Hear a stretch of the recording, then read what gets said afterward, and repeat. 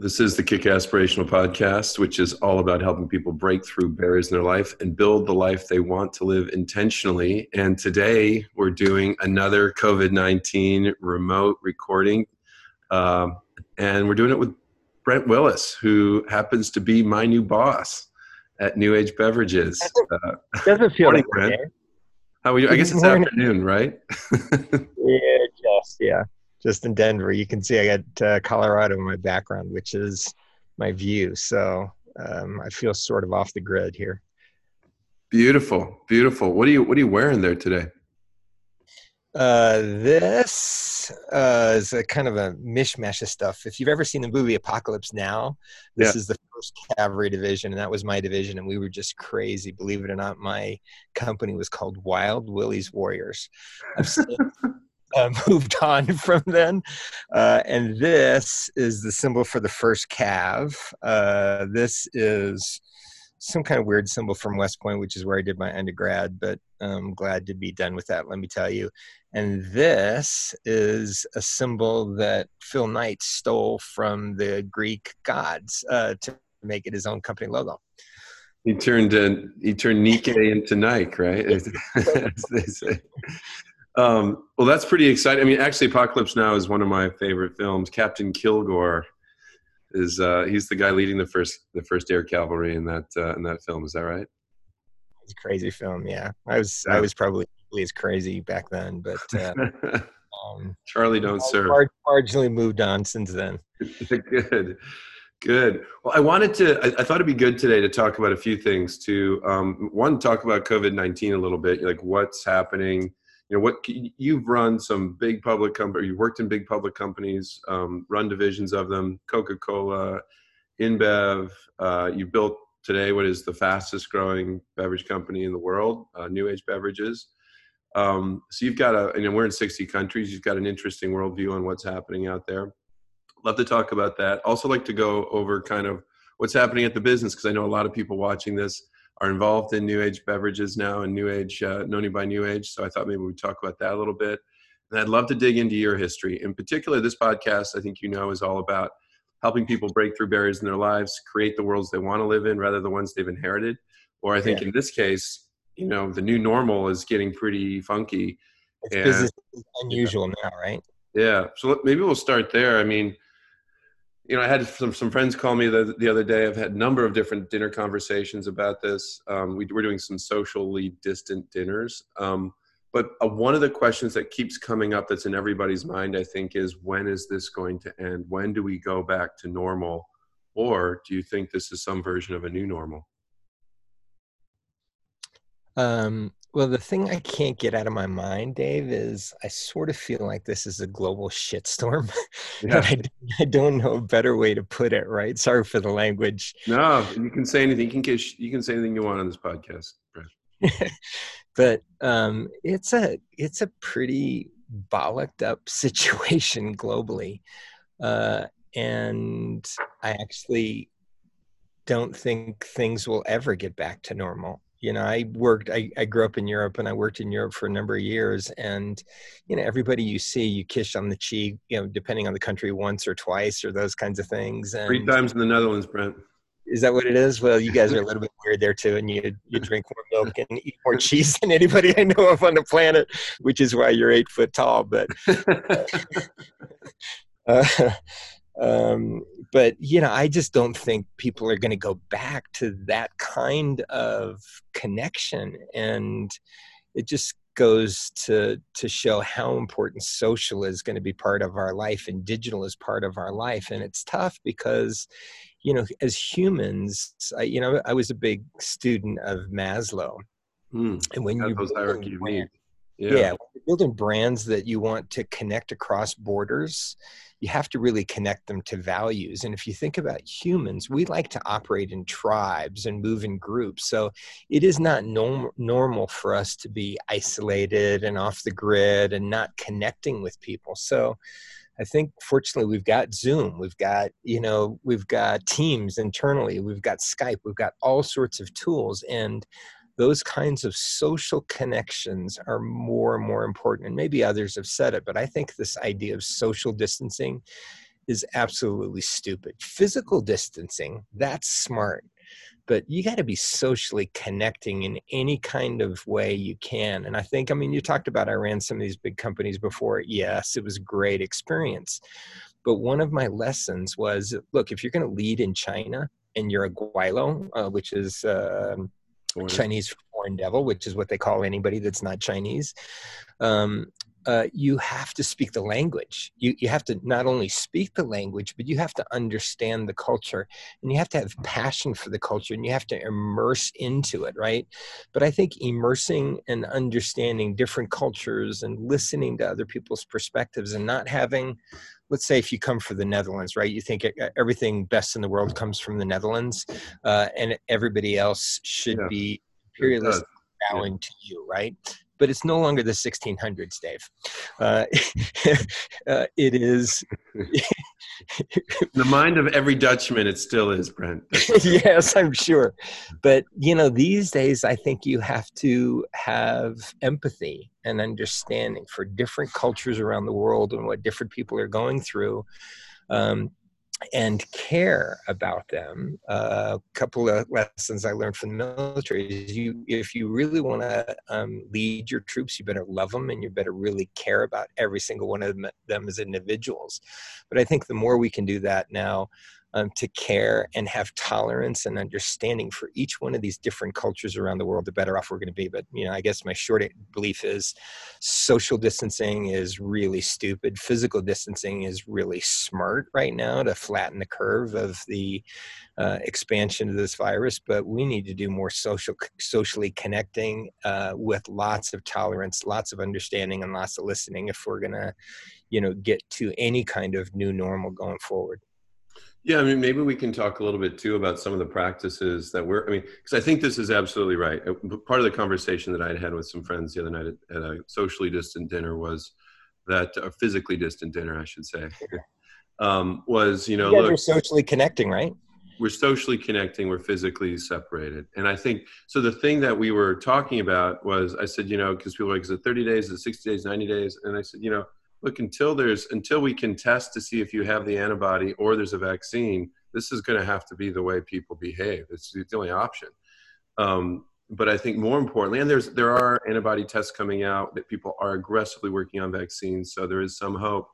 But my comment was, waiting for a new normal is a waste of time. I mean, people right now, and we've been doing this like crazy at our company. I mean, we're spending all weekend. I've been on Zoom calls and on Teams calls and on other ways to connect with people. Hundreds of IPCs of our distributors at a time, our staff at a time. You and I did a call. They love it too, don't they, Dave? They need the leadership. They need the communication, and that's one of the key lessons I learned about leadership in crises kinds of situations. You have to over communicate, right? Yeah. Flying, I'm going to give you a quick test, Dave. What's the first? I was told there would be no math. Okay, I'm smart enough not to know not to give you a math test, but but what would you say is the first thing people do in a crisis situation? Let's say in a military situation when bullets are flying. What's the first thing that humans do? What would be your guess? I think they tend to shut down. They stop, they freeze, right? And in that context, your obstacle or your enemy can easily target you and overcome you. What would you say is the second thing they do? Flee. Exactly right. They run, and they're scared shitless. They don't know what to do, and they try to. It's like fight or flight, right? So they flight from the situation and they flee. The third thing they do is they lose complete focus. They don't know what to do. And so they do all sorts of stupid things. And in the military context, you put your head down in a foxhole, you put your gun over your head, and you shoot lots of birds and trees and leaves and air, and you waste all of your ammunition. And if you translate that to a business context, you waste all your time, you waste all your money, you waste all your resources on stupid stuff that isn't going to move the needle forward, that isn't going to drive your business forward, that isn't going to make a difference. And in any one of those three first scenarios that is typical human interaction, your obstacle overcomes you. You waste all your ammunition, or you get targeted, or you run from the situation, and the Sandinistas are on you before you know it, right? The only solution, the only successful model in any kind of crisis situation is a leader has to step up, kind of slow the entire picture down into slow motion, and be calm in the face of enemy fire, in the face of insurmountable obstacles, in the face of very difficult situations. And you lead, guide, and direct. And you say, look, we're going to put down M60 suppression fire here. We're going to channel platoon 1 to do a flanking motion over here. I'm going to call in indirect fire over here. And I'm going to get you out of the situation alive. But you have got to step up as a leader in these kinds of situations, because the normal reaction from people, from anybody, is those first 3 scenarios. And in any one of those 3 scenarios where you say, oh man, this is a bad situation, or this is hard, or this is tough, those are all words that propagate a victim kind of mentality. And there is just no solution for you personally or anybody to work out of the situation if you propagate a victim mentality. You're just going to be at the mercy of the situation around you. You have to fight back, or in the case of the military, people die. In the case of the military, your troops die, and it's your job to protect their lives. I think our job in business is protect our shareholders and our peoples and everybody that counts on us to protect their livelihood. It's not lives necessarily on the line, but they've put their trust in us. They've put their investment in us. Sometimes they put their money in us. They put their belief in us. And you have no choice but to step up and lead in that kind of context, because the implications if you don't are one of those other 3 situations. And you almost can't delegate. You almost have to direct in this kind of situation. You definitely can't abdicate. And I remember when I was in one of these kind of hairy situations first, the truth is I freaked also. I froze, and you kind of get that lump in your throat, and you get that sphincter tension too. I had simultaneous esophageal and sphincter tension, just not a pretty picture. And I might have wet myself, which I did, but you're scared shitless. And honestly, I'm nervous about this situation too, for all of our people and all of our company. And not nervous, but concerned, because I know what it takes to lead and get out of the situation. And it takes leadership, it takes focus, it takes concerted action. And you can't propagate a kind of victim or, this is hard kind of situation mentality. It's a great opportunity if you step up and you lead and you guide through it, but you got to view it as an opportunity. Yeah. I mean, one of the things, that I was talking with, Badana Smith last night, who's introduced us. She works at Anonymous Content, major production company for film and advertising. But she introduced us to the America's Food Fund. Yeah. And Jose, you made a donation there, didn't you, Dave? The company did. Yeah, we made a donation, both cash and product. And they're wanting to feed America because a lot of people are getting laid off. Times are tough. But one of the things we were talking about, Lorraine Jobs is a big donor to this as well. And Apple made a big contribution, Leonardo DiCaprio, Oprah, a lot of great people. And New Age. And New Age. But one of the things we were talking about was how Lorraine Jobs is very, Steve Jobs' widow is very involved in a number of philanthropic activities. And she's literally kicking off, it wasn't anticipated that COVID was going to happen, but she's literally kicking off these whole new programs to help people re-educate themselves to the new reality that was happening anyways. And one of the things we talked about was, look, this is awful. This is a pandemic. No one wanted this to happen. I said, but thank God this isn't happening in 1975. I mean, right. Look, we have the internet. We have all these tools like Zoom we're using right now. There are online business. Thank God Amazon and others, Alibaba, et cetera, have started a transition of home delivery. there are so many tools and ways for people to actually change their lives and participate in a new way in this economy. And, I think part of what we're doing, and this isn't to toot our own horn, but something that we were aggressively starting to do this year anyways, was make a hard shift from the old way of direct selling into, which is, it's always peer to peer, but it doesn't have to be physically person to person. And I think a lot of the companies that are doing really well right now are starting to make those transitions, helping people use online meeting tools, virtual meeting tools, helping them to use e-commerce better, helping them to use social commerce better, social media. And it's not about selling or pushing something. It's about creating communities where we're all adding value to each other.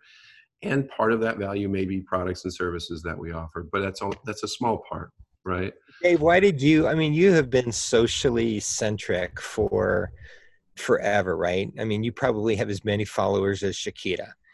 Maybe not quite. Not that many. Yeah.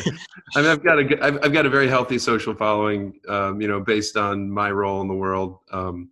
But I think, for us early on. How did you do it, and why did you do it? So early on, back in 2000, I think around 2000, it's probably around 2007, 2008. We started to realize that my former business, when I was one of the founders of Excess Energy Drinks and Sports Nutrition, and we were working, we were inside of the Amway business, which was a legacy direct selling company, very nice company, very successful, but, definitely a bit of a dinosaur in the industry in terms of behaviors, because they have when something's a legacy company, when it has so much history, when it's 60 years old, Nutrilite is over 80 years old. There's just, it's hard to overcome the inertia of how things have always been done. And so part of the reason that, we were always exploring new ways of doing things, and part of the reason they bought us strategically was because we were helping them make a lot of those changes. But so it's 2007, 2008, we started making heavy investments in Facebook, which was obviously one of the early sites. And we had so much engagement from younger people who were already on those. Still on MySpace or something like that, Dave? Bringing it back. I'm the Friendster. No, but I remember MySpace. I wasn't very active on it, but but what with Facebook, it really turned a corner. And what we started realizing quickly was that, first it was maybe half, then 60, then 70. Within a year or two, 80, 90% of all of our communication was on social media. And what I realized was, if you're doing a good job of creating content that's engaging for the audience, it's not about me trying to push something or sell something or tell you something. If we're creating content that's entertaining, that's engaging, that's helpful, that adds value to people, you just get a lot of interaction. And sometimes it was controversial. Sometimes we pick a topic that maybe, an older legacy company like Amway wasn't comfortable with. Yeah. I was told for some of those things you did. Oh, I got in a lot of trouble. Yeah. Over the years, there were a couple older distributors who I blocked for a while because all they did was complain about our posts. I like to point out that means they're watching. But the other thing, the biggest thing that I kept pointing out in those days was, look, if we do a post about caffeine and it gets controversial and some people don't like caffeine, some people do, that's okay. Part of what we did was set standards for how to have those discussions so that it was respectful, even if you disagreed. And the second part I like to point out is when you get a thread that's like a mile long of people arguing about something, it means to give a shit. Engagement, it means right? They care. Yeah. And as long as you can manage it and learn and put guidelines on your page for, what healthy debate is, it's actually a wonderful thing. And so we could probably talk about sex, drugs, rock and roll, or religion, so people are be interested and have a point of view on the topic. Then what do you think? Yeah. I mean, I like to ask people about that. I think in our business, I've been really careful, particularly in the old days, I was always very careful to be respectful of different points of view. I mean, the great thing, we're in 60 countries, Brent. The great thing about being in 60 countries is you learn really quickly that people have different points of view on religious traditions, how they speak, how they eat. There's a lot of different social customs and norms that are different. But at the end of it, underneath it all, they're all made out of people, and they all kind of want the same thing. They want healthy families. They want to be able to provide. They want to have safety. And they want to enjoy their lives. And I think, what we're offering, obviously, is to try and help people define that for themselves and then help them go get it. But Yeah, yeah, what I love about this company and the fact that we're doing this together. I mean, you started off saying I'm your boss. I mean, that's the last thing I ever feel in many well, that's how I respects. can blame you. Yeah, that's a good point, right? Surrogate in that respect for, can you believe what that fucking guy did, right? Or said, what an asshole, good thing I'm here to save the day, right? So I'm not that guy. Yeah. I know your mode, dude. But I never once have felt that way. And I feel as if we work together and we don't necessarily divide and conquer, we align and conquer, right? So, we bring different skill sets and we play off of each other. And, for me, that's what, leadership in this context is all about. It is not about command and control. It is Right. about bringing people together for a common vision, figuring out how to do all of those activities or split up all of the activities amongst everybody that's still aligned to that common vision, and then just go pursue that directly. And that's what I love about this company is this is a company that is about, I mean, its whole purpose in being created 3 years ago was to inspire and educate the planet to live healthy, Yeah. right? So what a noble mission, right? What a mission that everybody can. I love it. I love that product too, I right? mean, I'm going to do a little product plug here since you're talking about living healthy, because I think, and obviously we're not a cure for the COVID virus or pandemic, but everybody's focusing on so many different ways to protect themselves right now. Maybe you can tell me about, I mean, look, we're washing our hands, we're physically distancing ourselves, we're sanitizing like crazy. We're trying to get more sleep. We're doing all these different things, but boosting immunity is something everyone's thinking about right now. Tell me about these two products, Brent. We've got Tahitian noni juice, and we've got Cell Defense. How do these two things help people boost their immunity? Do I have to answer the question?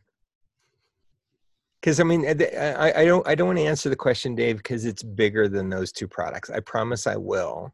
Okay, yeah, But that's fine. I have to put it in context, right? Right, Because when we say, we sort of have a tagline called "Live Health, New Age, Live Healthy."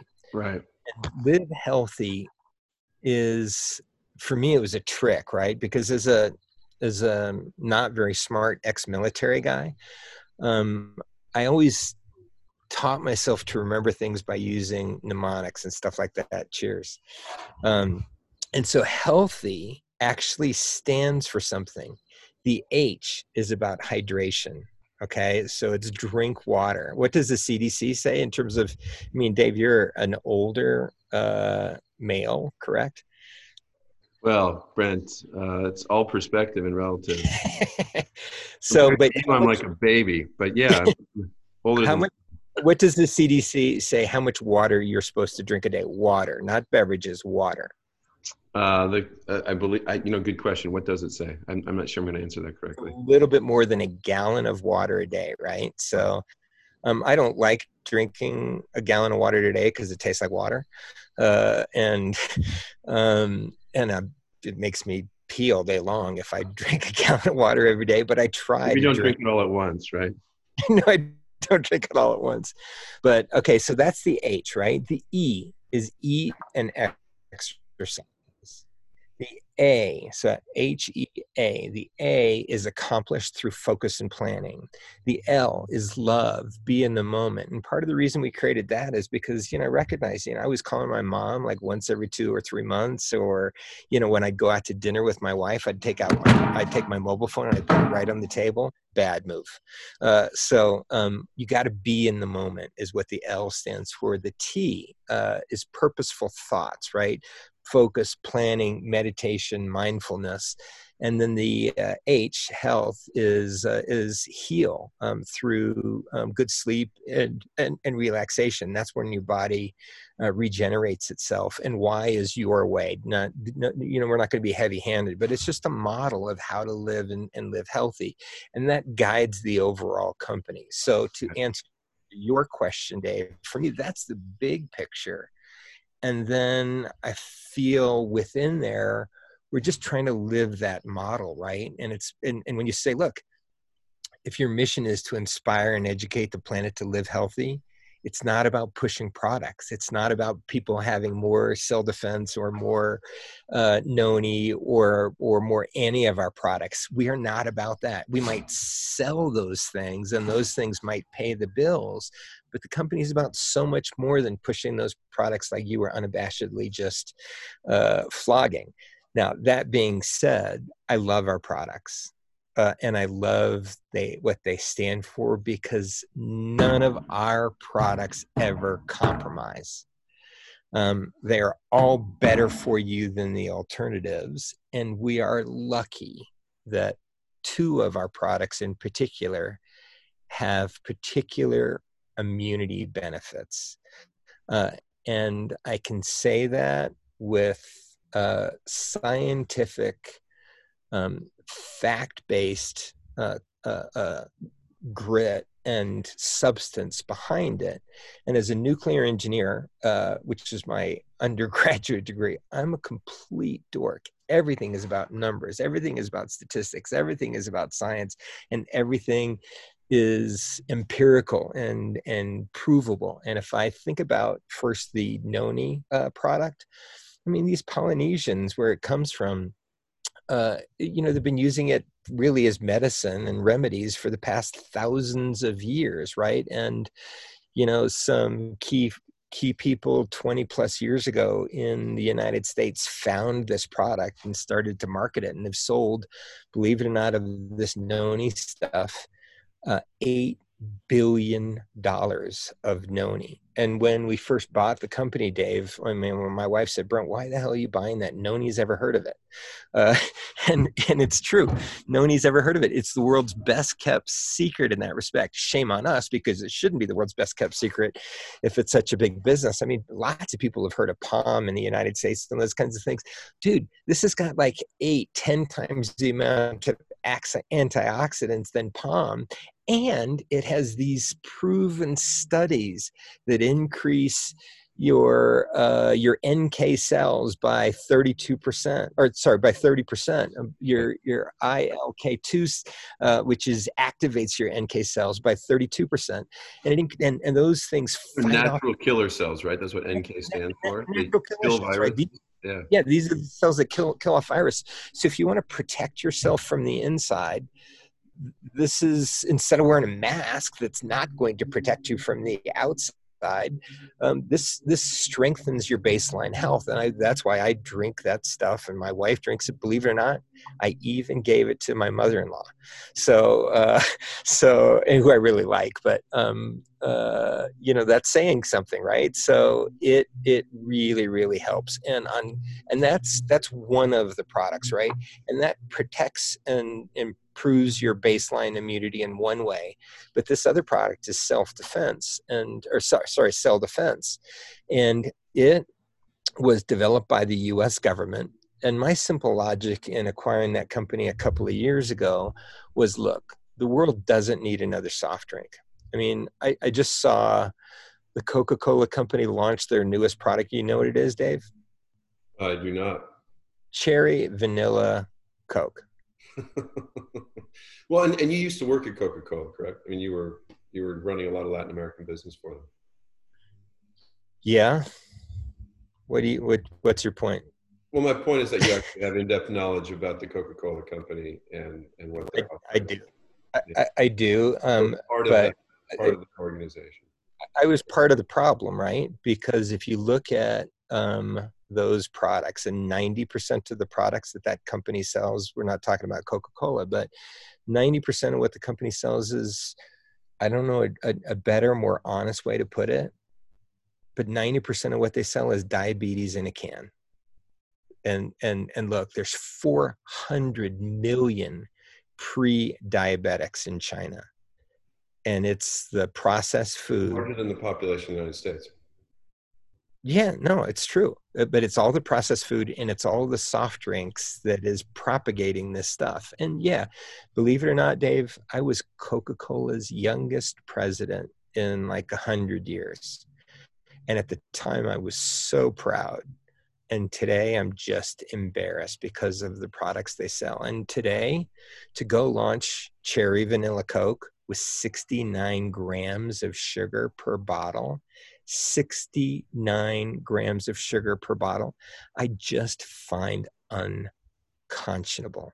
I mean, for me, it's the new big tobacco. Big soda is the new big tobacco, right? There's just not enough, impetus behind like what there was to stop all the big cigarette stuff. And lung cancer today is still the biggest preventable disease that we have out there, because there's 6 million people a year that die from tobacco related diseases, right? But guess how many people die from diet related diseases, principally driven by hypertension, diabetes, and an overall bad diet? How many people would you say die a year from diet? More. You are correct, sir. You passing the test, brah.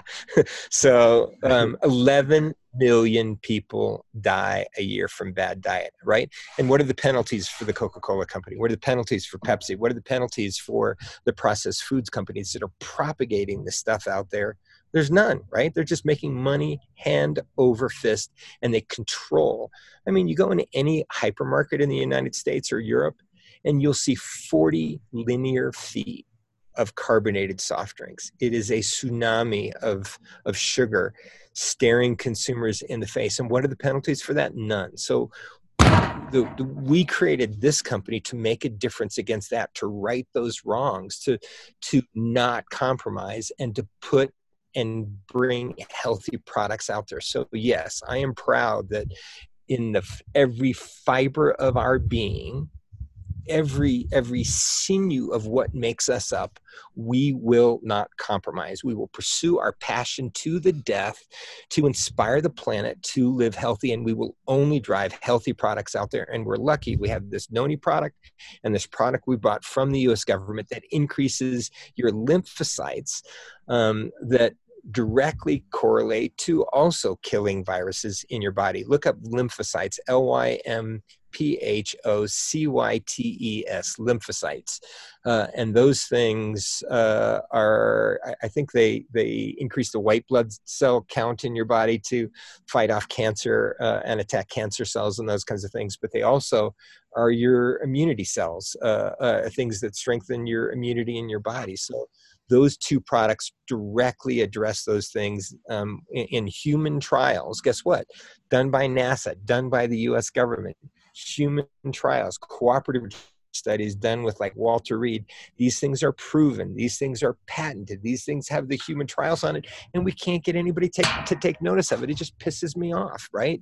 Because the products, they're not cures, they're not vaccines, but so what? They're not harmful, right? And that's the principal rule of HIPAA: do no harm, right? So that is all medical doctors live by. So this is do no harm. This is strengthen your immunity with supplements. And even Dr. Oz has talked about, you can strengthen your immunity with supplements. So, I know I'm talking about a lot of different subjects, but now you got me pissed off with the No, well, this is good. I mean, I think, if you think about it, I think the premise is, here's the challenge that I think a lot of people struggle to understand. Medical doctors, the CDC, they're primarily driven by the outcomes of studies on things that are very narrow. Like, for example, the impact of a vaccine on a disease, right? Or the impact of a drug on a very specific disease. For a disease, right? Yeah. Right. But in this case, there is no cure. All we're doing is treating symptoms. And so if you notice, I think everyone's noticed this, the government has been focused almost squarely on prevention. And that's an area where hospitals, doctors, nurses, the CDC, frankly, don't have a lot of, that's not their sweet spot. Yeah. And so I think, what's interesting is, we're limited on what we can say about, obviously, preventative supplementation as it relates to a disease or a virus or whatnot. But I think most people realize right now, the best thing you can do is not get this. The best thing you can do is, if you do get this, not have an inflammation response that kills you, these cytokine storms people are talking about. And so you want to prepare your body to be as healthy as it can and fight back in the healthiest way possible so that you don't get caught in this pandemic.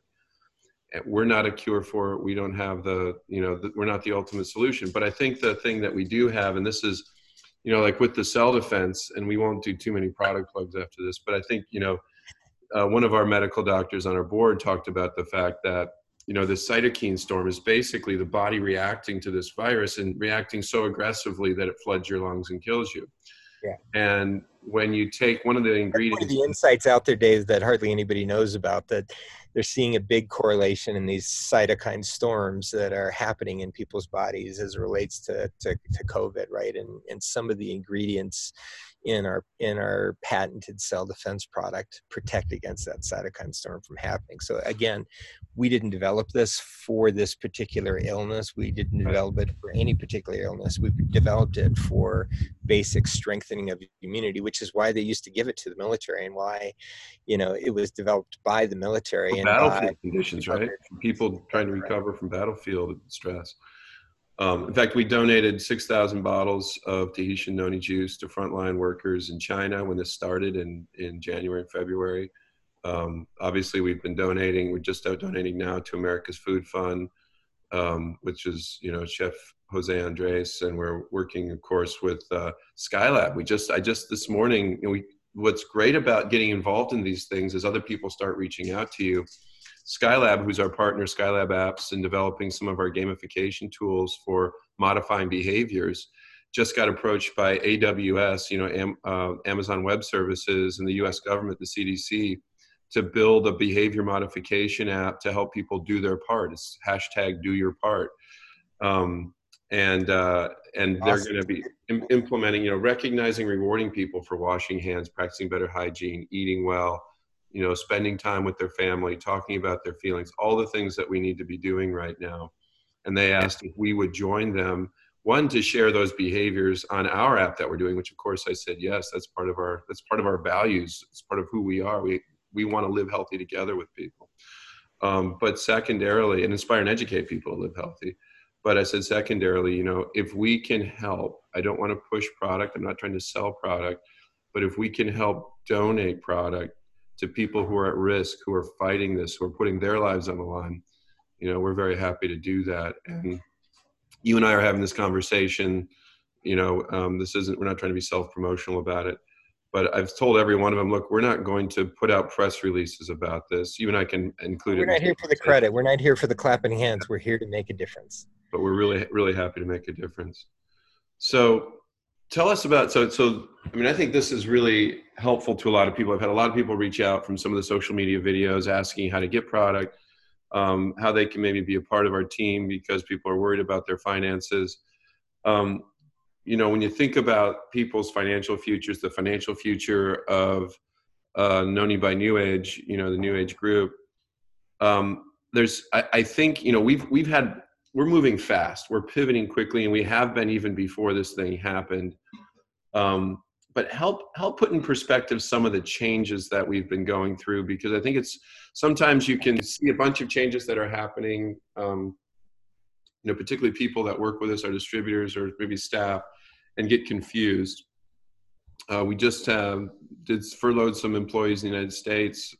We've discontinued a number of low-performing SKUs. We've made some changes in the company. We've also just launched a completely new social platform. We're launching new mobile apps. We're spending more money on in key markets around the world too, right? So we're investing in key places too. So I think the question that people have is, sometimes they see layoffs or they see furloughs and they're like, oh, the company's going out of business. Is the company in trouble? Or they see that with SKU discontinuances and maybe think that things are bad at New Age. How's the health of the company, and why do we make those changes? Well, you make those changes because you have a responsibility to shareholders, and you have a responsibility to all of the people you serve. And you are continually making changes. You make the changes every single day, just like you said, Dave. I mean, you're pivoting all of the time.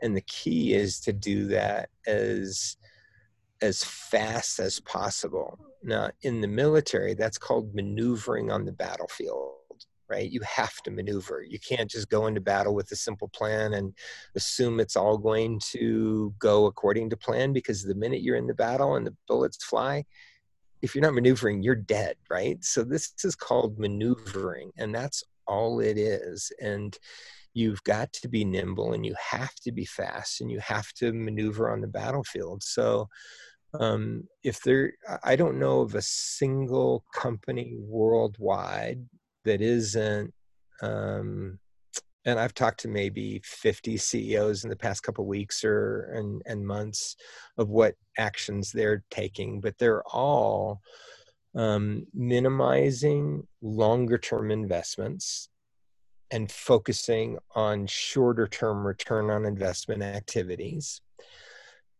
As they minimize those longer term investments, they take money that was allocated to those activities and they put those against those shorter term return on investment activities. And they double down on those things that are working and eliminate those things that aren't. So this is natural, logical for me maneuver on the battlefield. It's just put in this context that is really extra sensitive and exacerbated now, and people get nervous, and so they say stupid shit like, oh well, what's the health of New Age or whatever. I mean, this company has never been stronger. We have one class of shares as a small cap company. I don't know a single other small cap company that has one class of shares, common stock. What does that mean? Can you explain that? It means one share equals one vote, right? So it is the fairest thing for you don't have preferred shares for certain investors and common shares for people who don't matter. I mean, you've got one. It's the most democratic version of it, right? Yeah. It's fair. It's fair for the little guy that can't speak up for themselves, right? So in this kind of context, it is the fairest for the smallest individual shareholder that has one share, right? Because when you're running these big public companies, you can do all of these jiggery pokery things like warrants, like preferred shares, like different classes of shares and those kinds of things. And those are all ways that give you more control, but at the same time, it potentially hurts the small individual shareholder, and that's just not fair. So what's great about this company is we have one class of shares. We've got maybe on a $300 million company, $10 million of debt. It's nothing. Yeah. You got $60 million of cash. You've got $300+ million of assets. So from a balance sheet standpoint, from a cash standpoint, and from a capital market structure standpoint, it doesn't get any cleaner, any better. And it's really characteristic of a multi-billion-dollar multinational in terms of the kind of structure we have. What that translates to is two things. One, it translates to, look, this is a very investable asset. And that's why our top 5 shareholders are like BlackRock, JP Morgan, Prudential, Bank of New York Mellon, Raymond James, those kinds of shareholders. It's really, really smart money. And at the same time, we have a lot of individual shareholders that provide liquidity. That's a benefit, but they also blow with the wind, and shorters and all of those kinds of things in there. So it's day traders, and it just doesn't help our stock. So ultimately, as we go forward, we get a bigger percentage of those institutional holders. But you've got a pretty good institutional holding base. You got the right capital market structure, and you have the right balance sheet. That translates to two things. One, it translates to financial flexibility as for you as a company in terms of driving the business. And the second thing, as I mentioned, it translates into having an investable asset, right? And honestly, I've made some mistakes before as I was learning from InBev and, my own little private company, some of which we tried to take public and stuff. Boy, in making some of those mistakes, we now have the benefit of those mistakes I made before because we just haven't made them here. We really have it right. We've been really disciplined to have this structure like we have, such that it's investable for the future for all investors, and you have all of this pretty strong financial flexibility.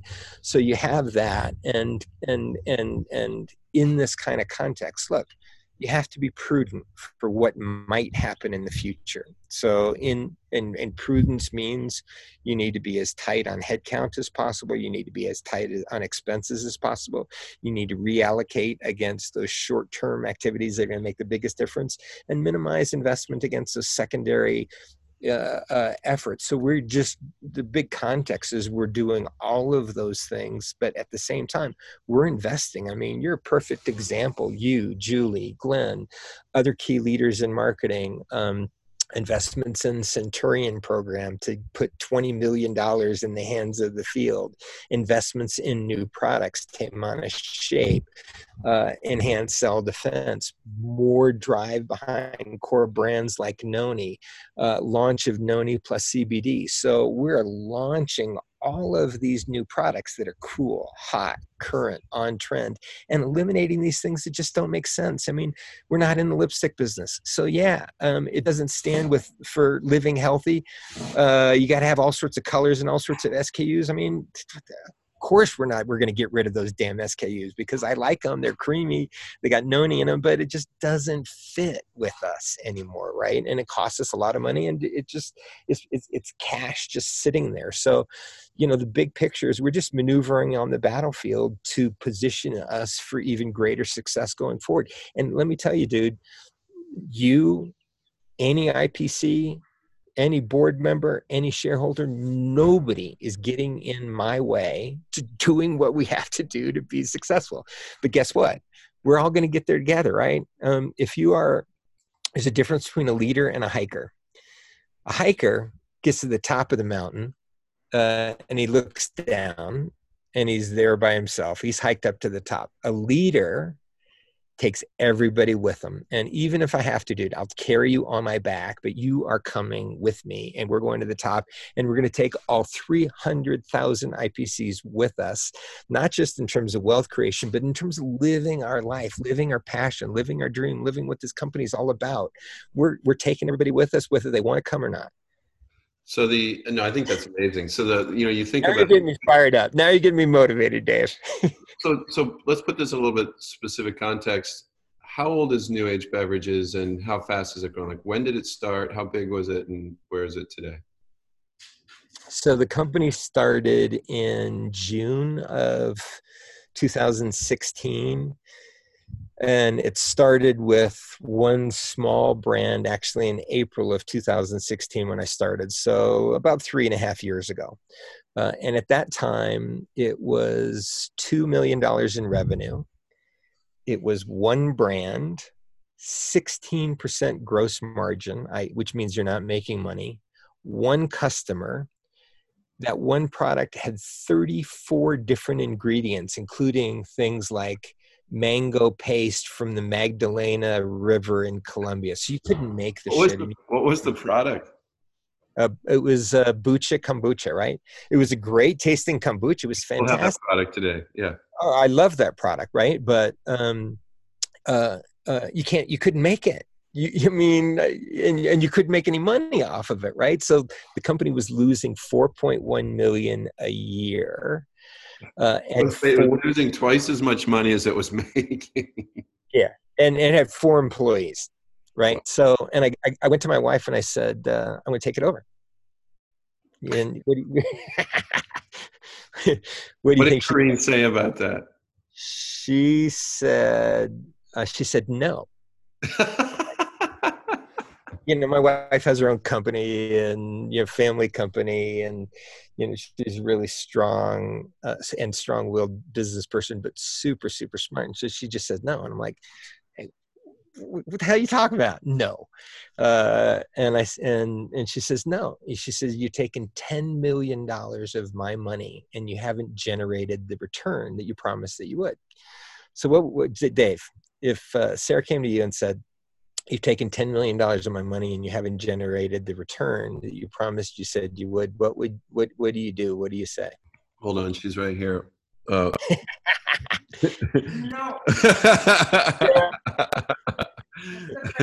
Yeah, that's the French. My favorite no is the French one. It's the hand doesn't move, just the finger. No. Oh no. No. And my wife is Corinne's 6 foot tall, and so when she takes out the finger and she waggles the finger, you're Yeah, you're in deep shit. you're in deep Oh shit. man! But apparently you did it anyways. But no, you're not going to evade the question. If Sarah said to you, no, what would you do? How would you respond? Well, I'll tell You're you. Dave. Here's a little bit of a story, but I used to try and not tell Sarah about investments I wanted to make that I thought she would do that on, because I thought, I'm smarter than my wife. I'm going to come up with this. It's going to work. I can, the force of David will make it happen. And after getting burned a few times making those dumb decisions, I whenever I get this feeling like I don't want to tell Sarah about this investment because she's going to say, no, then that's when I actually do talk to her about it and we come to a joint agreement. But yeah, so if Sarah told me no, definitely not, or fuck no, or some version of that. She doesn't say fuck, but if some version of that, then I would struggle with the decision. Let's just say. What did you do, Brent? Well, have you ever been in a hole with your wife and you dug it deeper? Another thing I've learned over the years: when you're in a hole with your wife, stop digging. Doesn't help. So Corinne said, you've taken $10 million of my money and you haven't given me the return that you promised. And I'm sure it was like 8%, but I've said, look, I'll get you double digits. So, I said the exact wrong thing. And I said, well, I thought it was my damn money. And that's where the finger came out. And she goes, man, here's where you're wrong again. You're lucky if you only got one finger and you didn't get the whole hand, Exactly right. So we did it anyway, right? And we did it because we had the vision. We did the math, right? And the math was simple. We said, number one, consumers are trending towards health and wellness around the world. This was the first piece of the math that led to, how do you go into this? How do you go into and take over a company and risk your reputation in something that is obviously completely broken with no hope, right? Like I talked about, 4 employees, 16% margin, one customer, losing money, can't make the product. Why would you ever go do that, right? What do you see that others don't see that others couldn't do? But here's what I saw. I just did the analytics. I just did the math. And the first part of the math was consumers were trending towards health and wellness around the world, and their purchase behavior was starting to change, where they weren't just talking about it, they were actually doing it in terms of purchase behavior. And I did the math and I saw that in the past 5 years, at least in the beverage industry, 200% of the growth had been driven by smaller brands at the expense of Kraft, Nestle, Coke, and tea. So it was the smaller brands growing. And that led me to the second piece of the math, that the retailers were actually open to working with smaller brands and no longer just the dominance that from the Cokes and Pepsis of the Nestle's, because they pay these huge, what's called cooperative marketing agreements that control the entire shelf space. And that's how they maintain these 40 feet sections. The tobacco companies do the same thing. They maintain all of sections, right? But aren't like Pepsi and Coke? I mean, the big companies, they're actually doing the planning. They do it all. Yeah, they do it all. They control it all, and they deliver it all. And they do just like what I did in Latin America. They get rid of all the competitors' products. We used to break Pepsi's glass so they wouldn't be able to come back against us in a returnable glass bottle system. Right? You do what you have to do to win, and that's what those big companies do. So, but retailers were starting to make the change, and guess what? That part of the math on the retailer impetus for change is, number one, 80% of their traditional categories were declining: beer, carbonated soft drinks, tobacco, and in the case of convenience stores, gas. Those 4 categories make up 80% of the convenience store's revenue. And if 80% of that revenue is declining, boy, you ought to be diversifying really, really quick. Right. That was one. So the retailers had to change, and they were getting channel disintermediation at the same time from Amazon and others. And their model, in terms of all the labor, all their costs, was the same as it always was really for the past 40 or 50 years. So they needed new products that were higher margin and on consumers' trends. So that was the second piece of the math. Retailers had to change. And the third piece of math that we saw was, I knew from from working with Coke and Pepsi before, and big beverage companies, is those companies have to defend Coca-Cola and Pepsi-Cola. They have to defend their big core businesses because it's what carries all of the infrastructure and pays for all their trucks and their bottling networks and all of those kinds of things. And if those things drop down below a certain level, nothing else has the same level of turns and same level of profitability as those brands. So Right. the minute those things drop below a certain level, you obviously all of a sudden you have these albatrosses of infrastructures instead of benefits of infrastructures. So that was the third piece of the math that said, look, that's not going to get better for them. They can't go student body left to healthy products. They're going to continue to do things like orange vanilla Coke and cherry vanilla Coke and those kinds of things because they have to. Retailers are going to change around the world, and consumers and health and wellness is going to be more and more important. So that was the whole impetus for creating the company. Even with this tiny little kernel of a product, it was just a starting point. And then we just pulled together the vision. And my simple view is you can do anything you want to do. You just put your mind to it, put a stake in the ground, and somehow in that process, we've become the fastest growing beverage company. I think we're up like 10,000% in the past 3 years. We're the number one growing stock since, from 19 cents on the OTC to, even, between $1 and $2, that still puts you at one of the best growing stocks over the past 3 years. And we've been, and we'll get back there again here shortly, I believe, with what we're doing. But you're still one of the best growing stocks in this context, and you're one of the fastest growing companies. And it's just because you're doing what you say you're going to do. You put a stake in the ground, you've hit those milestones, and now we've got a new actual roadmap for the next 3 years, Dave, that you were actually a part of developing. And I'm pretty stoked about where we're headed, because we ain't stopping until we're a multi-billion-dollar multinational. And it's not about the size at all. Is it about doing well by doing good, right? That's what we're all about. And as long as we stay true to that and execute our business plan, nothing's going to stop us, right? So, a lot of the growth over the last 3 years was largely through acquisitions, right? I mean, we acquired companies that fit that model and helped us get to the next stage in our development. Some through acquisition, some through organic growth, and in that process we got the scale, and now we're relooking at some of those things in that new roadmap of, do you want to make changes in what's worked and what hasn't worked, and what do you want to get rid of too? So that's part of maneuvering on the battlefield, which is sort of where we are now too. Yeah, I mean, I was going to say, when prior to coming in, when we've been looking at all of this together, I think a big part of the conversation, this was last year, was that these acquisitions are wonderful, and it's great to get the scale and the growth and the organic growth that comes with synergies that we build into it. But another part of that is, you kind of have to trim and prune, like any healthy plant, any healthy organism, so that it can grow in the direction you want it to grow, right? Otherwise, you're just going to have a wild jungle. And Exactly right. and so what even though this happened at kind of a strange time with the COVID virus, I mean, a lot of what we just went through is something we've been planning to do regardless of the pandemic. Is that right? For 6 months, right? So Yeah. I'm going to give you just a little bit of an analogy, Dave.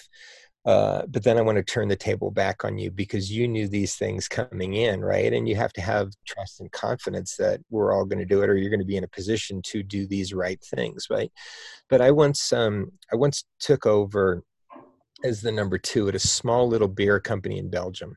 Nobody had ever heard of it. Sorry, I meant to ask you this. Yeah, please. Yeah, nobody had ever heard of it, right? I mean, it's good beer, right? Not like that crap that they brew in the Netherlands. Uh, it's if you think of Heineken and Amstel, Stella's, it's just behind. Like everything Belgian, it's just a few steps behind the great country of the Netherlands. Good point. Um, which I'm going to argue with you with some facts and figures and growth rates coming up here. But fair enough.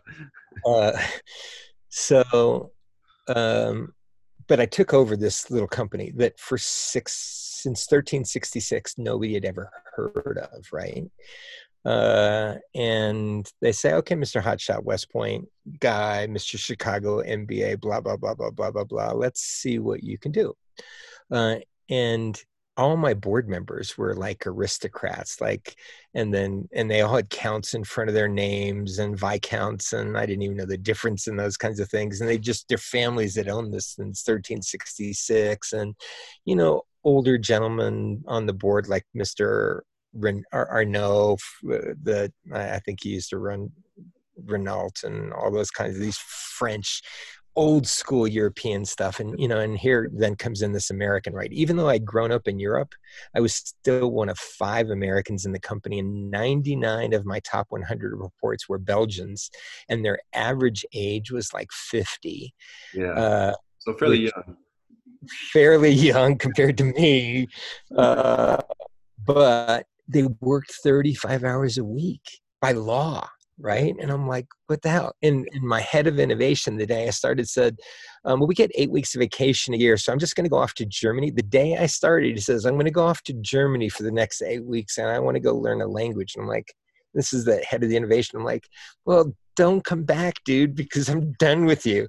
So nobody had ever fired anybody from this company. But so that's the what we had taken over, and we were in a bunch of Central and Eastern European markets and a few Western European markets, and Belgium, of course. And we were losing share in 17 of the 19 markets in which we operated, and it was maybe top 20 in the world or top 30 in the world, and 3 years later, we were the world's largest beer company from nothing, from air, because we said, look, here's what we're going to go do. Here's how we're going to do it. And we just did it. And we took a brand that nobody had ever heard of called Stella Artois. And I took the Heineken model and I said, look, there's a $10 billion source of revenue there. I'm going to eat these Dutch pussies for lunch. We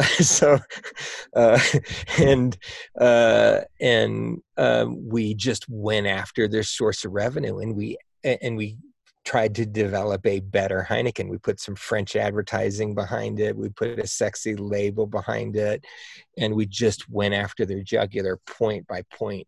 Market by market, and launched Stella Artois around the world with this, beer of supreme worth and quality positioning from what was originally a farmer's beer in Belgium that was the number 3 beer in Belgium that the board said, just kill. Just don't do it. And I said, no, number 3 beer in Belgium. That's number 3 beer in Belgium. And it was a farmer's beer in Belgium. And I said, no, I'm going to go kill Heineken with it. And we did. You ended up buying Anheuser-Busch through that process, correct?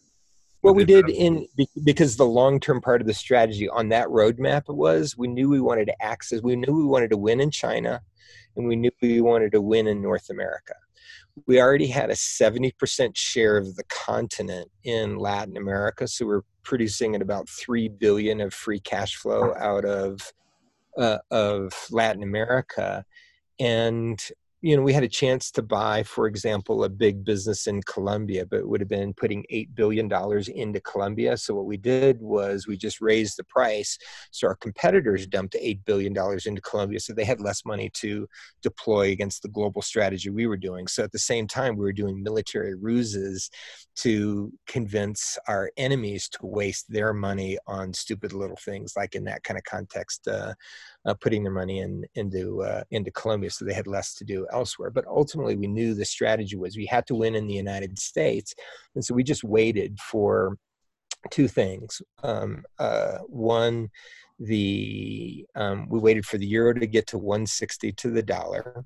We waited for our model to work, to get all the cash flow generation from around the world, to get our cash balance right. And we waited for AB to get depressed, and they were stuck in a price war against Miller at the time. And so they got depressed.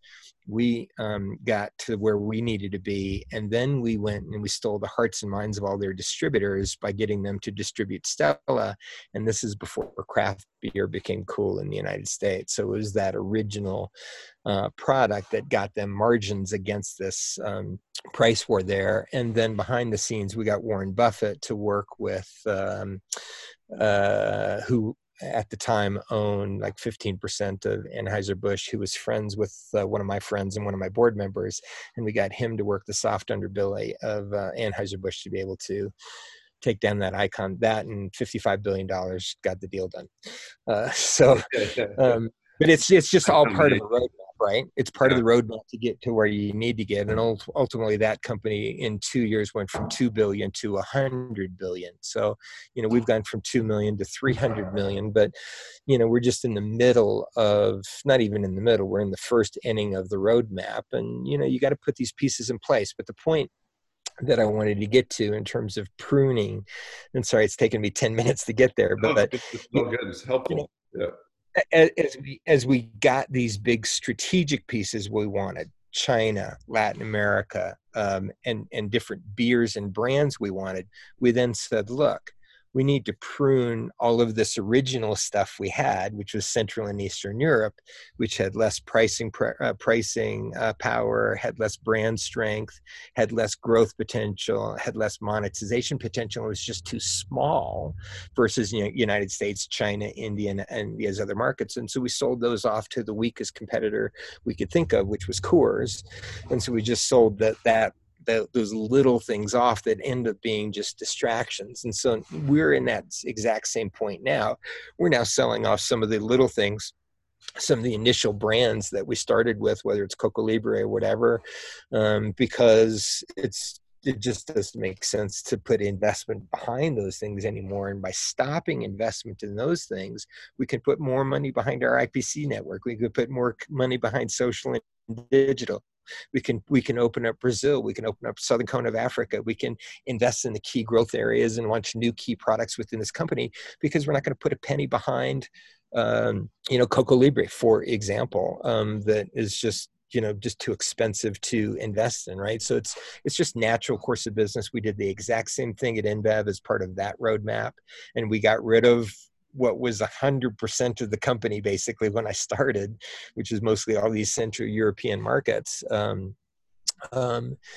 because you get bigger, better opportunities, and you put the resources and good quality people behind it. So one of the logics for me of why I bought this company called Ambev down in Brazil is they have all these crazy, studly, street fighting Brazilians that I could put around the world and infiltrate around the world, in terms of those human resources, with the training and the experience and the ability to go make a difference, right? Because I knew I wasn't going to take these 50-year-old Belgians and put them around the world, because it wouldn't be a successful model.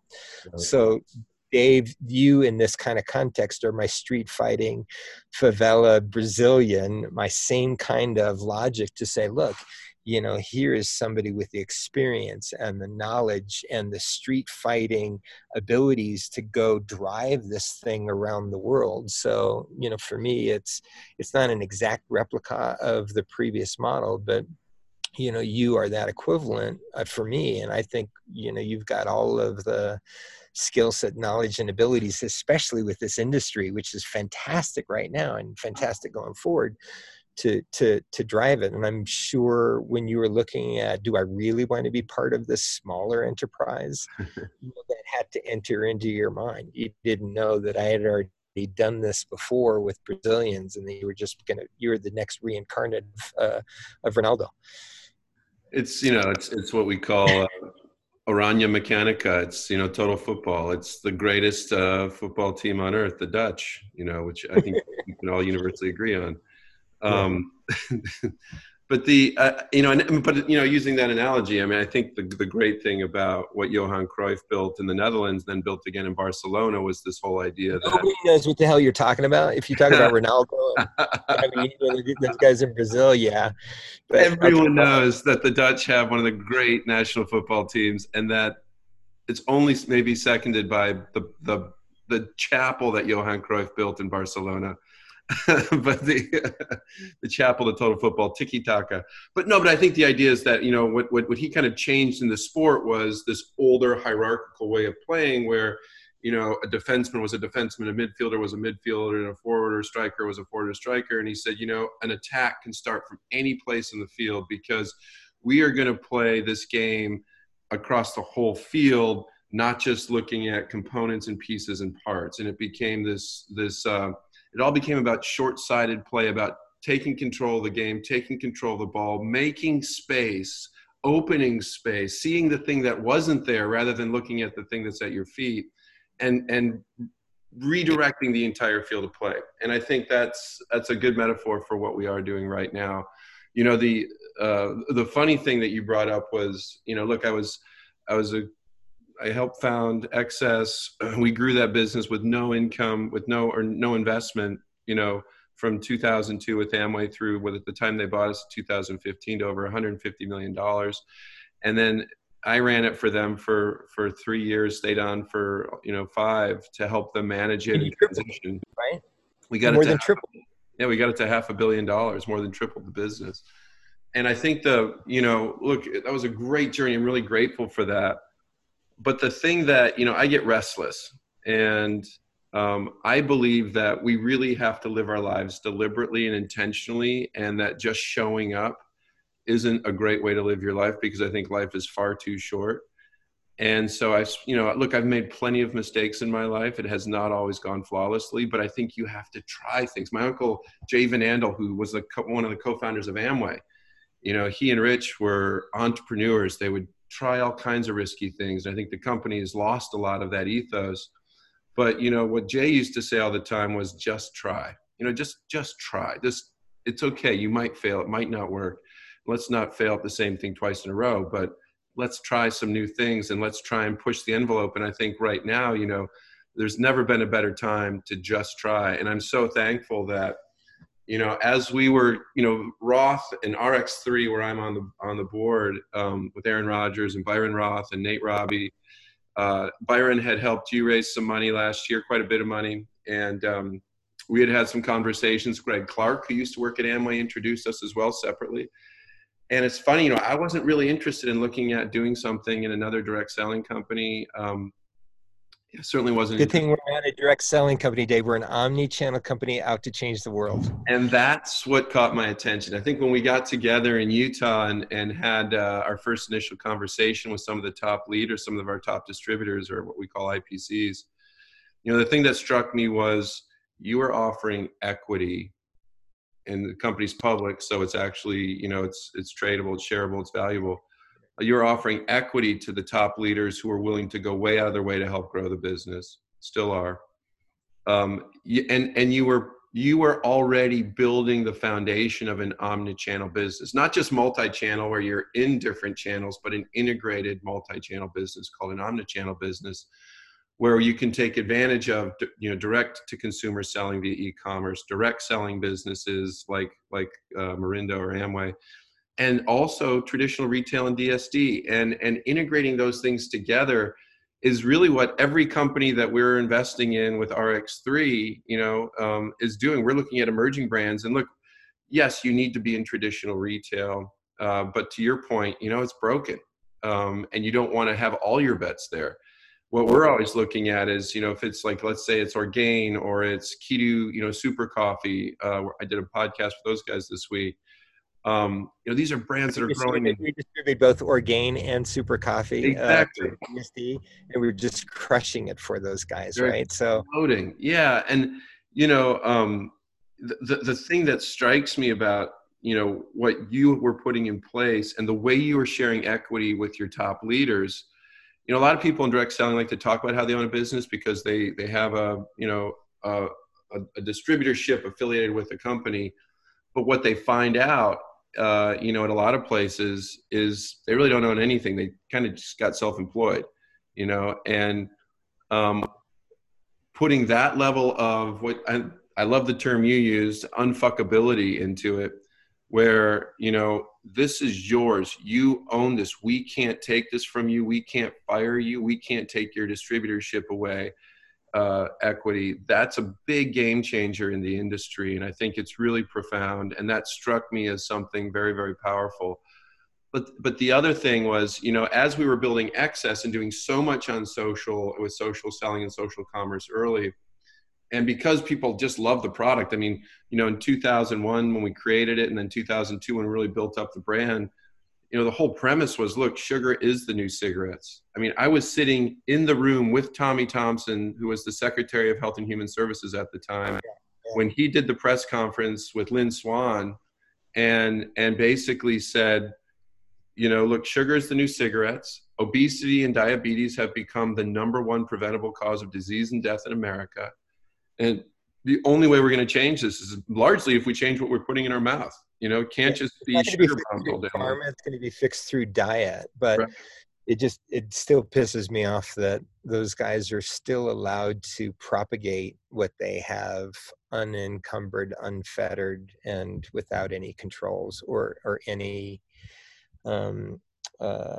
penalties. And the best penalty is if consumers just stop drinking that stuff and they start drinking healthy or eating healthy, those kinds of things. That's the best penalty if they get hurt on the profit lines. But, you know, they shouldn't be allowed to continue. But, you know, the best medicine for them is consumers making healthy eating and drinking choices. And we had started, you know, with energy drinks when that was a hot category. It's still a good category, but it was super hot back then. And we were we were the first sugar-free, first ones to do flavors, so they actually tasted good, because people don't like it and it's good for you.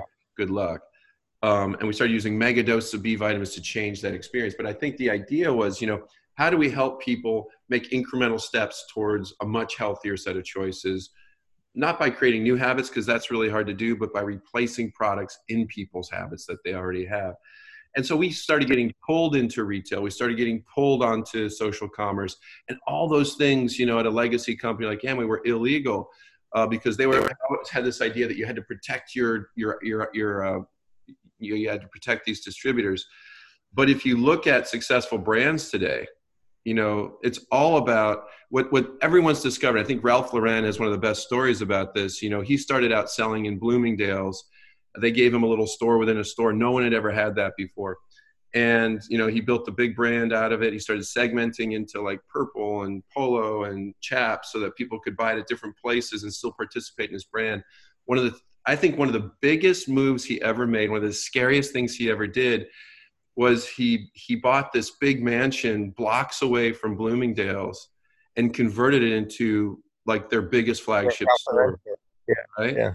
And everybody said to him, "What are you doing? You're crazy. You're going to kill your core business over at Bloomingdale's. This is the soul of your business. You're going to kill that if you put this massive flagship over here, you know, blocks away." And he said to this, he goes, "This isn't going to kill my business at Bloomingdale's. It's going to double it." And he realized that the more places for customers to find and identify and see his products and use them, the more people would just consume them overall. And it literally did double his Bloomingdale's business. It quadrupled his, I mean, you know, and I think that premise, we've seen that with Excess at Amway. We saw that every time we opened up a channel, we had we managed the pricing so that it was similar, so we weren't undercutting somebody. Every time we opened up another channel, all it did was create more awareness, so that when one of our distributors actually did have a conversation, it wasn't about some weird product they'd never heard or seen before. And it wasn't about trying to convince somebody that they needed something. It was somebody saying, "Oh yeah, I saw that over here. I'd love to get it from you. I'd love your service. I'd love to actually get it at maybe a better price, or maybe you can help deliver it to my home," whatever those benefits are. But it just expanded the brand.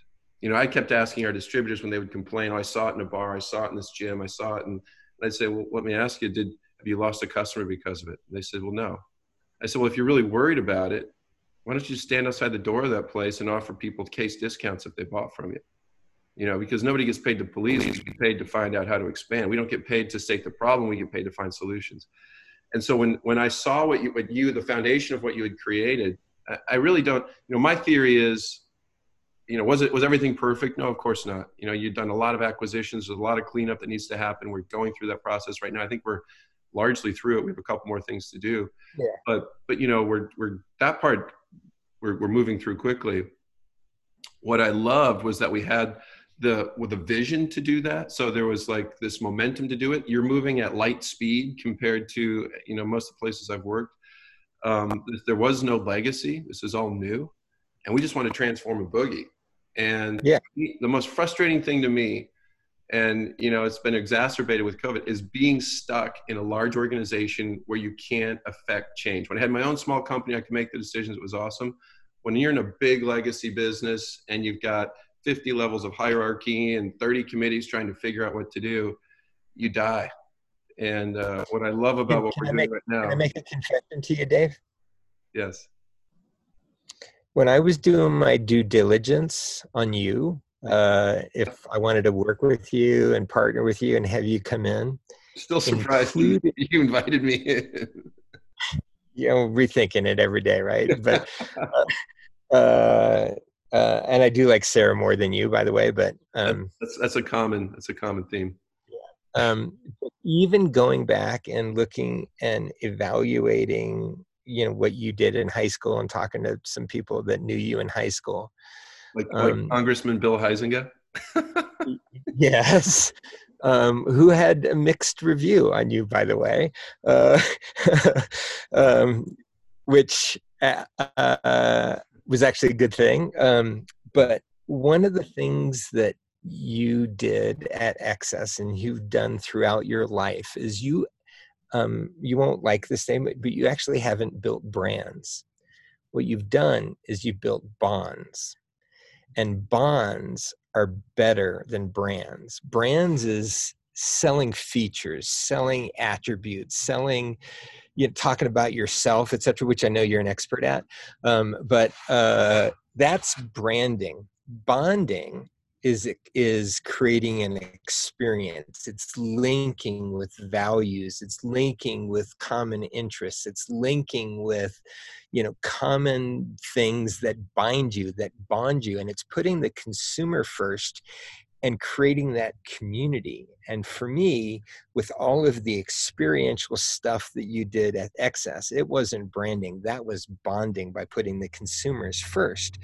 And with where I see how you build brands going forward, which I've been a student of branding now for 25 years at some of the biggest and best branding companies in the world.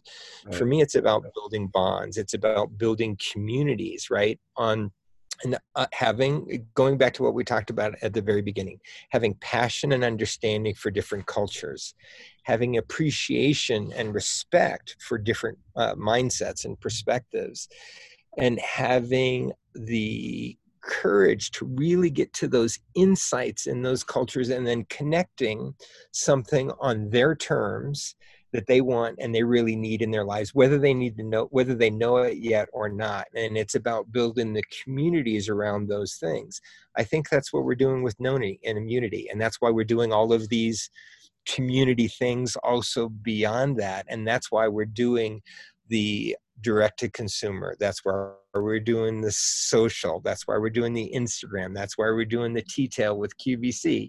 That's why we're doing the traditional retail, because all of that is connecting a brand on their terms, how they want it and how they want it, when they want it, and how it interacts within their life. So my Machiavellian, malfeasant mind in terms of wanting to partner with you and plug and play is you're this upgrade from Brazilian, because it's Dutch, number one, but it's still Street Fighter, go make it happen kind of mentality. But it's also this incredible depth of knowledge on social, digital, and bonding, which for me is the next gen of how you build brands around the world. So I think this company is scars on my knuckles, Brent. Yeah.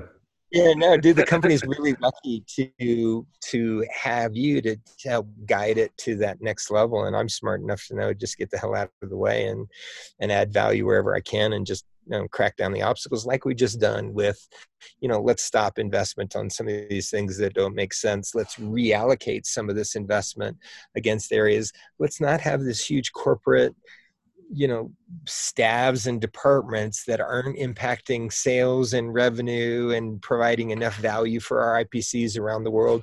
And let's give them money and give them resources at the local level so they can crush it and hit it out of the park, right? So these are all natural things. And you've got the perfect skill set along with some of the other people that have come in, both on your team directly and Julie Gerlikoff and the other people. I mean, it's just like perfect storm now in the middle of a storm to just go for it and put the pedal to the metal, which is why I think we're having such a fantastic kind of past 4 months of performance, and I don't see it stopping at all. Well, look at some of the leaders. I mean, the thing that struck me when we got together, and I think it ties into what you're saying about bonding. I mean, I agree with you. I'm not a traditional CPG brand architect, brand builder. And a big part of that is because that's not how we don't, the reason you build those brands, in my opinion, is because you're selling off of a shelf, right? You want awareness when somebody's standing in a store looking at a bunch of similar brands to pick yours. You can do it on price, you can do it on features, you can do it on a lot of different reasons. And those are great tools and it's a great discipline, but that doesn't really help you very much in a direct selling business, right? Or direct to consumer business. And so that I think that's fundamentally built on relationships, and that's built on bonds. And the thing that I noticed, and so one of my big things when we started meeting was I wanted to meet some of those top leaders. I met John Wadsworth, I met Valencia Pamphile, and I met Art Lee since then, and a lot of the other great leaders, Saito-san and Suzuki-san, and all these great leaders that we work with around the world. One of the things that struck me, and I learned it from John Wadsworth, was that originally when the company was founded, when Noni by New Age was founded, the founders were all kind of distributors themselves. They were all kind of working together. The distributors were really front and center in the business. And then at some point in the last decade or so, this company ran into trouble.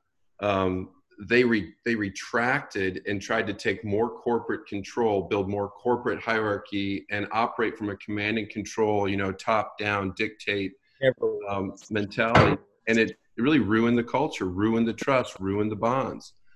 And what's been amazing to me is, we're quickly reversing that and putting our distributor partners, our IPCs, independent product consultants, front and center in the business, the core of the business, the place where we spend our time, money, and effort, and help.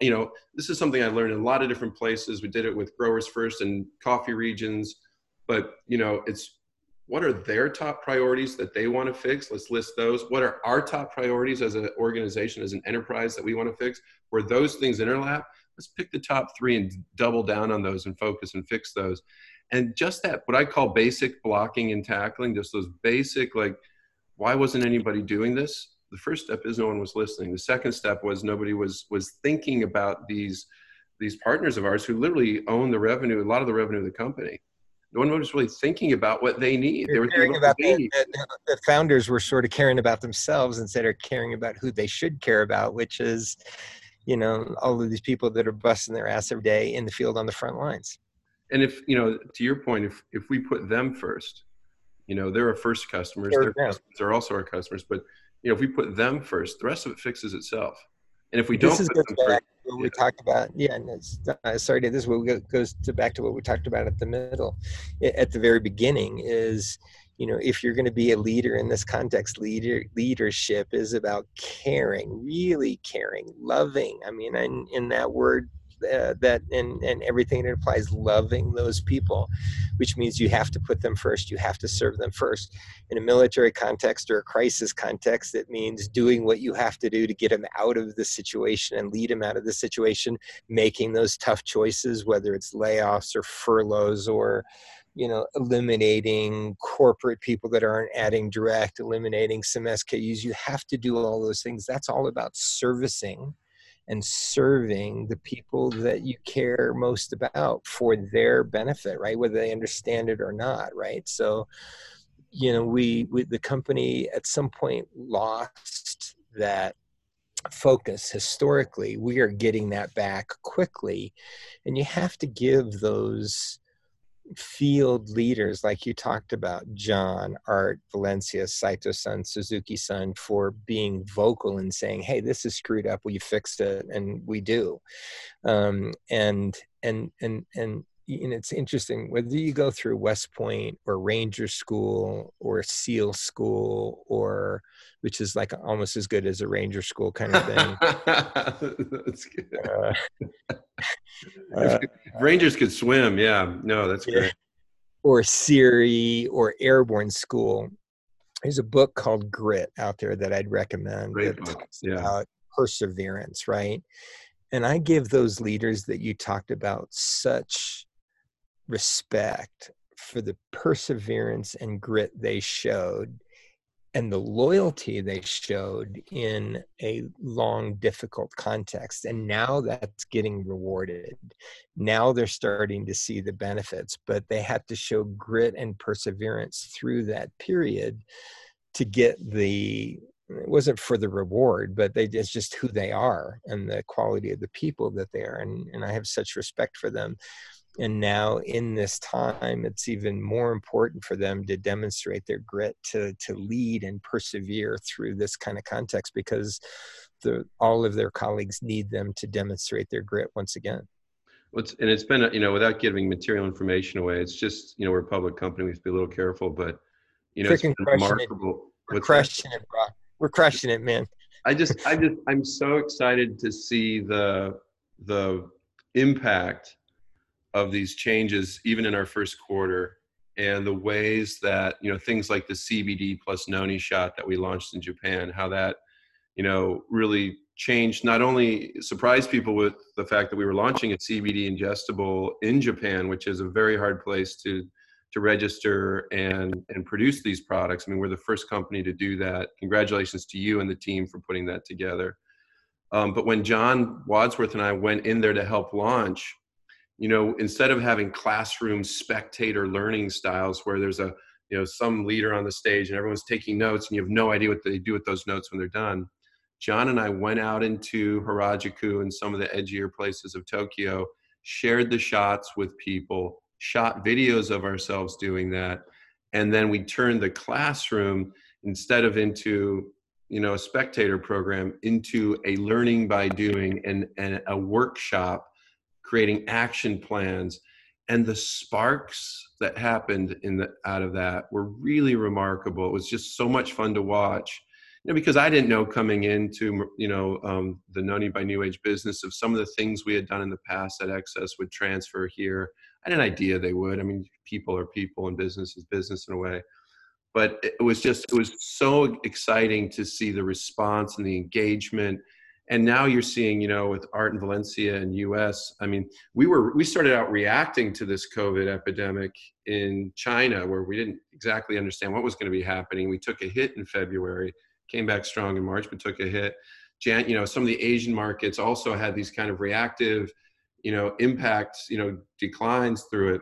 But you look at the way that we proactively attack this in Europe and the US after having that earlier knowledge. And, the things that Art in Valencia are doing, the growth that they're seeing, it's but now we're seeing that around the world too, because we're taking all those lessons. It's almost like that early warning system that we got in Asia, and how you respond to this and how you evolve and how you change your network and your social selling, to doing 3 and 4 times the, kind of meetings that we were doing before, and really forcing our teams and our leaders to become, socially centric, right? And this is, I think of all these people out there, we are a very purpose-driven company, and we try to do the right thing. And when I look at all of these people that are losing their jobs around the world and the levels of unemployment, I mean, I want to figure out how to hold out the olive branch to them and give special offers or whatever we have to do, Dave, to them, because not only could you be part of our company, earn stock, and